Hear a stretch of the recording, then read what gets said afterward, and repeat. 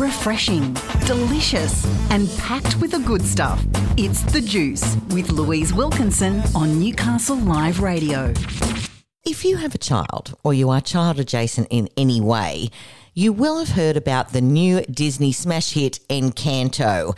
And you probably know all of the lyrics to the breakout hit from that movie, We Don't Talk About Bruno. But there is actually a lot to talk about with this movie. Our parenting expert, Mel Burgess from Love Parenting, is along to discuss the, well, quite rich tapestry that is Encanto. Oh. Welcome, Mel. Rich tapestry. Yeah. I love it. It is, isn't it? It's woven thick. It is. Woven thick. It is. So, look, I have watched this movie quite a few times, I must say. I have a lovely little 4-year-old in my life who is absolutely obsessed with Encanto. But what struck me was there's a lot more as an adult, I guess, that we can learn from this movie. Oh, so much. Intergenerational trauma delivered through a Disney movie with, a female lead character who's perfect the way she is. Yes. Far out. What a shift for Disney. Absolutely. And hats off too, because usually you find that the parental figures in Disney movies are sort of perfect and they deliver the lesson. But in this one, the tables are turned. So for those who haven't seen it, it is set in Colombia and Mirabel is the protagonist and she is sort of the youngest daughter in the family. And all these daughters, all of the children in the family have these amazing gifts that were passed down, and the matriarch Abuela had triplets and had to flee some unrest in their country, and in the process her husband died, and that's when the magic was made when he died through a candle, and all of the people in the family actually have some sort of gift. And it's so there's a girl that is incredibly strong. There is one that can hear things from 10 miles away. There is one that can, wave her hands and flowers fall from the air. Everyone has a gift. However, Mirabel, when it was her turn to actually get her gift, the door that she was meant to turn to open the door to get her gift went dark and she didn't get one. And she's the only one out of the family who didn't get, in air quotes, a gift. But she brings a lot more to the family, doesn't she? Yeah. And if we're thinking about this in terms of a parenting journey, Abuela losing her husband in a refugee experience with what looked like newborn triplets, what an arrival to parenthood. Yes. So it's no wonder that things played out and that she white-knuckled her way through trying to create perfection because she believed the miracle was her second chance to get things right. So it's just a frame-up of not just parents who come from a refugee experience, but any parent that's trying so hard for it to be an amazing and perfect experience who are attached to outcome. Like it's attached to outcome on steroids, isn't it? To really see is. This movie done so colourfully and lightly but powerfully. Yes. Yeah. And that's what really got me. Yeah. Yeah. The dynamics that then play. So yeah, there's Bruno that's it becomes a black sheep of the family because in her stressed state, without having had a chance to really grieve and process and do all the things, as well as not got room for him and his difference, which seems counteropposed to what she's got, in her mind for how the family should look and be. Yes. And so, he's cut off. The key song becomes about him. But, just in so many families, there's the person that doesn't get spoken about because they don't fit the culture of the family and they weren't okay the way they were. Yes. Or they aren't okay bringing what they bring, and they become a scapegoat for we would be okay except we've got Bruno in that generation, and then Mirabel becomes in the generation down the one that ruins everything. So, like, they would be okay and the events would be perfect if Mirabelle just kept out of it. So she's conditioned to believe that she's not enough. Yes. And so they're all conditioned to believe they're not enough because they've been pigeonholed in terms of their gift. Louise is strong, but there's no room for her to be anything other than strong. Yes. So it's not okay for her to have sad feelings or other feelings, and then the crushing weight of needing to be only that. Isabella can only be the pretty, perfect one, and it's so nice, isn't it, watching her bust out of that? Like that was one of my favourite scenes. The cactus appears, and she's like, "Ooh, I don't have to be, exactly what." Essentially Abuela, but also the culture of the family just has allocated to me. Yes, absolutely. Well, what we might do is we'll take a short break, and when we come back, we might talk about what intergenerational trauma is and what it looks like, and how we can draw the comparisons from this movie and the lessons that we might be able to learn that we can take into our own family dynamic. Today we're talking about the Disney hit Encanto. I'm sure that if you have young children in your house, you will have seen this, and if you're anything like me, multiple times. But there is some important lessons that we can glean from this movie. And today, no, we're not talking about Bruno specifically, but we are talking about intergenerational trauma and how that shows up in the movie. Now, Mel, let's just take a little step back. In the first section, we talked about the storyline and how that was showing up. But what actually is intergenerational trauma? It's when something that's affected one member of the family, trauma-wise, is then at play in the way that they parent, and it goes down into the next generation. And an example might be, well, in this case, it's that Abuela was in such a stressed state, probably didn't have, the same avenues for support that we these days have. And even with support, we still carry patterns that we, so she was parenting her kids out of fear. Yes. And so fear will often be the reason that intergenerational trauma goes down a generation, because from a fear state, we don't parent with an openness to, there's not spaciousness for the kids to be who they are. Yes. Or for the outcome to be, what would you call that?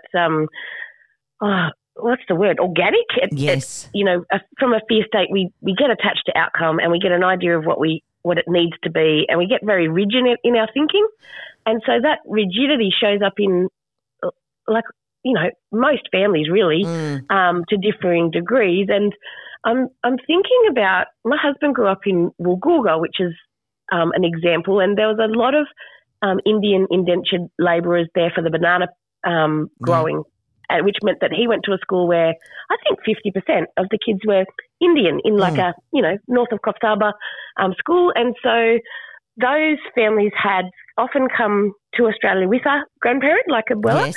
And whose role was to help them keep who took on the role of keeping their culture, which obviously is something that sticks them together in terms of what their rituals and beliefs and things are. But coming up to year 12, like some of the kids would go back to India and they're like, wow, like it's loose over in India, like compared to yes. how our grandparents here or our parents have expectations of it. Like we were at nightclubs and doing all the things. And so out of fear that their kids would be contaminated by the Western culture of, which has some confusing and scary risk factors. Yes.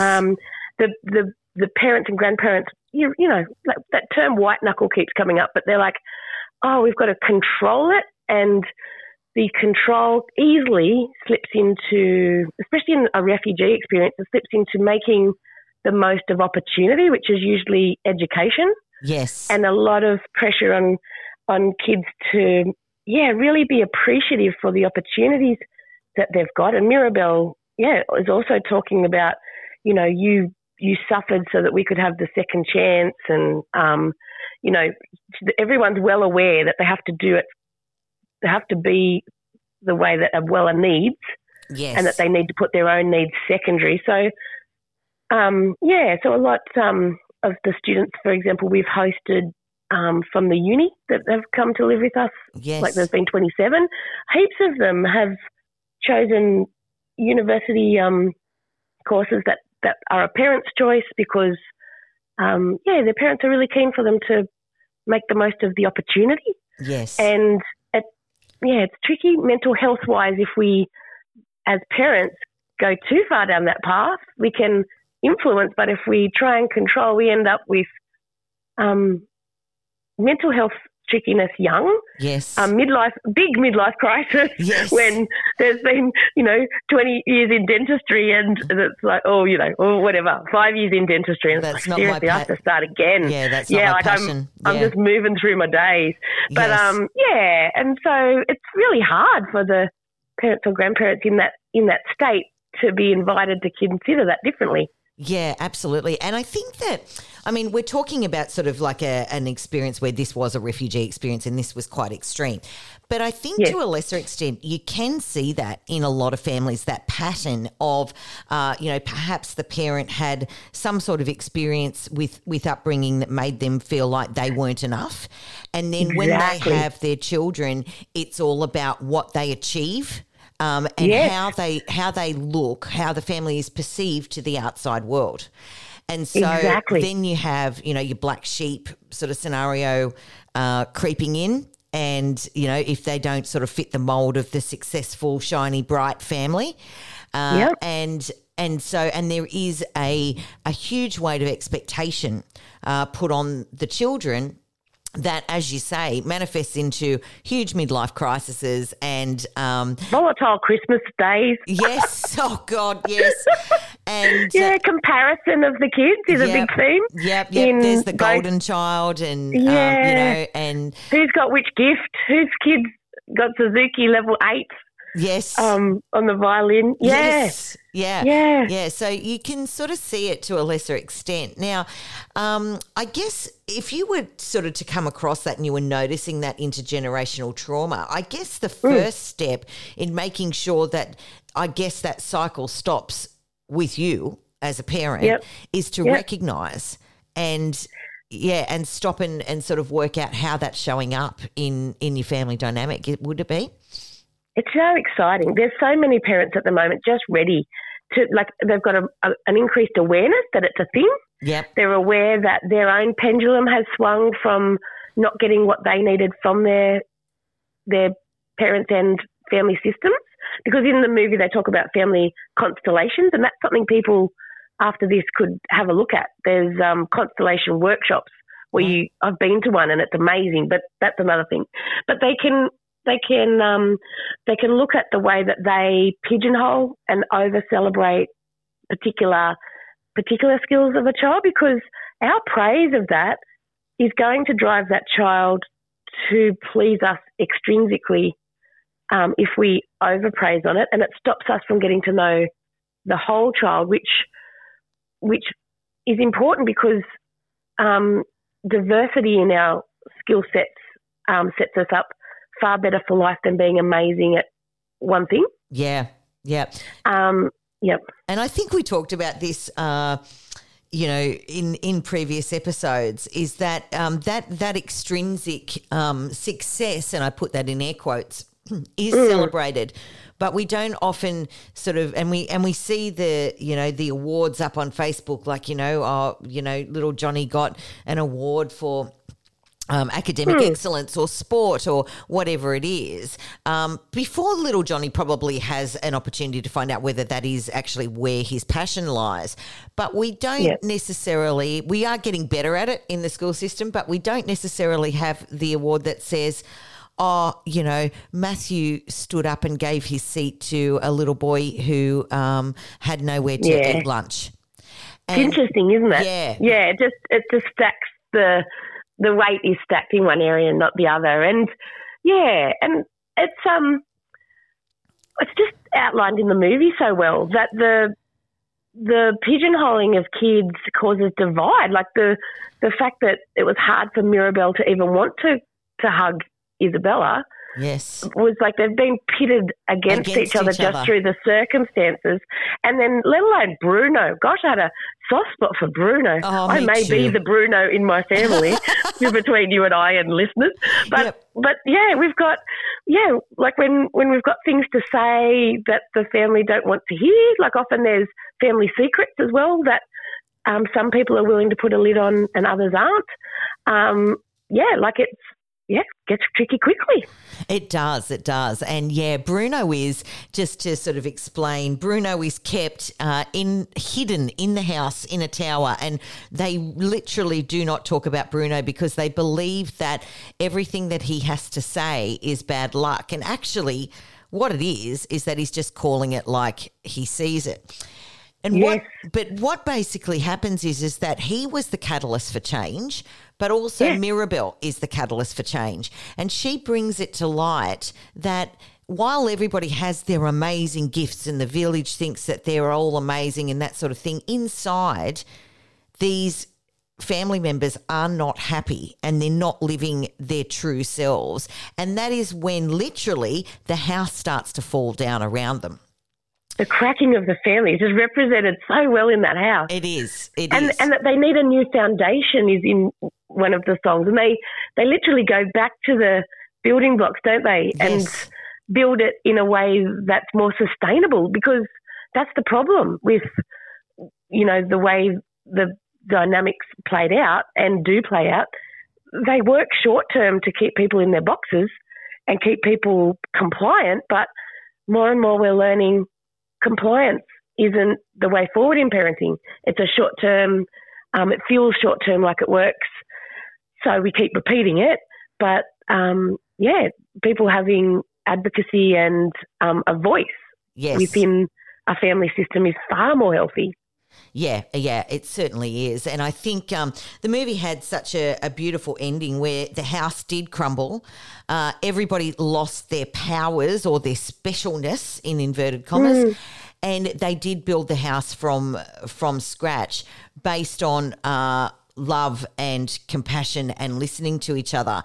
And then that house was magic in its own way. And I think that we can, as parents and as members of a family, have a look at how the foundations of our houses are sitting, and if it's a bit rocky, then we might want to relay those foundations for the generations going ahead. So there really is a lot to learn from this movie, and I really think that Disney has nailed it because they've really brought real life issues to the table and put them center stage. So it's a movie that you walk away from going, there's a lot to think about there. Yeah. So good. The rewatch.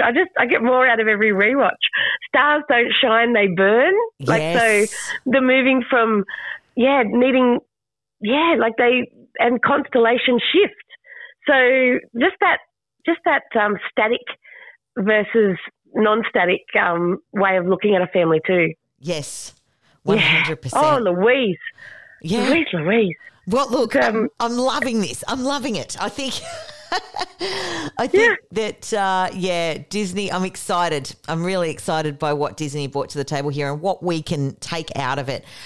So the next time that you roll your eyes because you're going to hear the Bruno song, maybe just sit down and have a look at the deeper meaning in the message that Disney is delivering. It is done extremely well. It's extremely clever. And I think that we can learn a lot as a family unit watching this movie.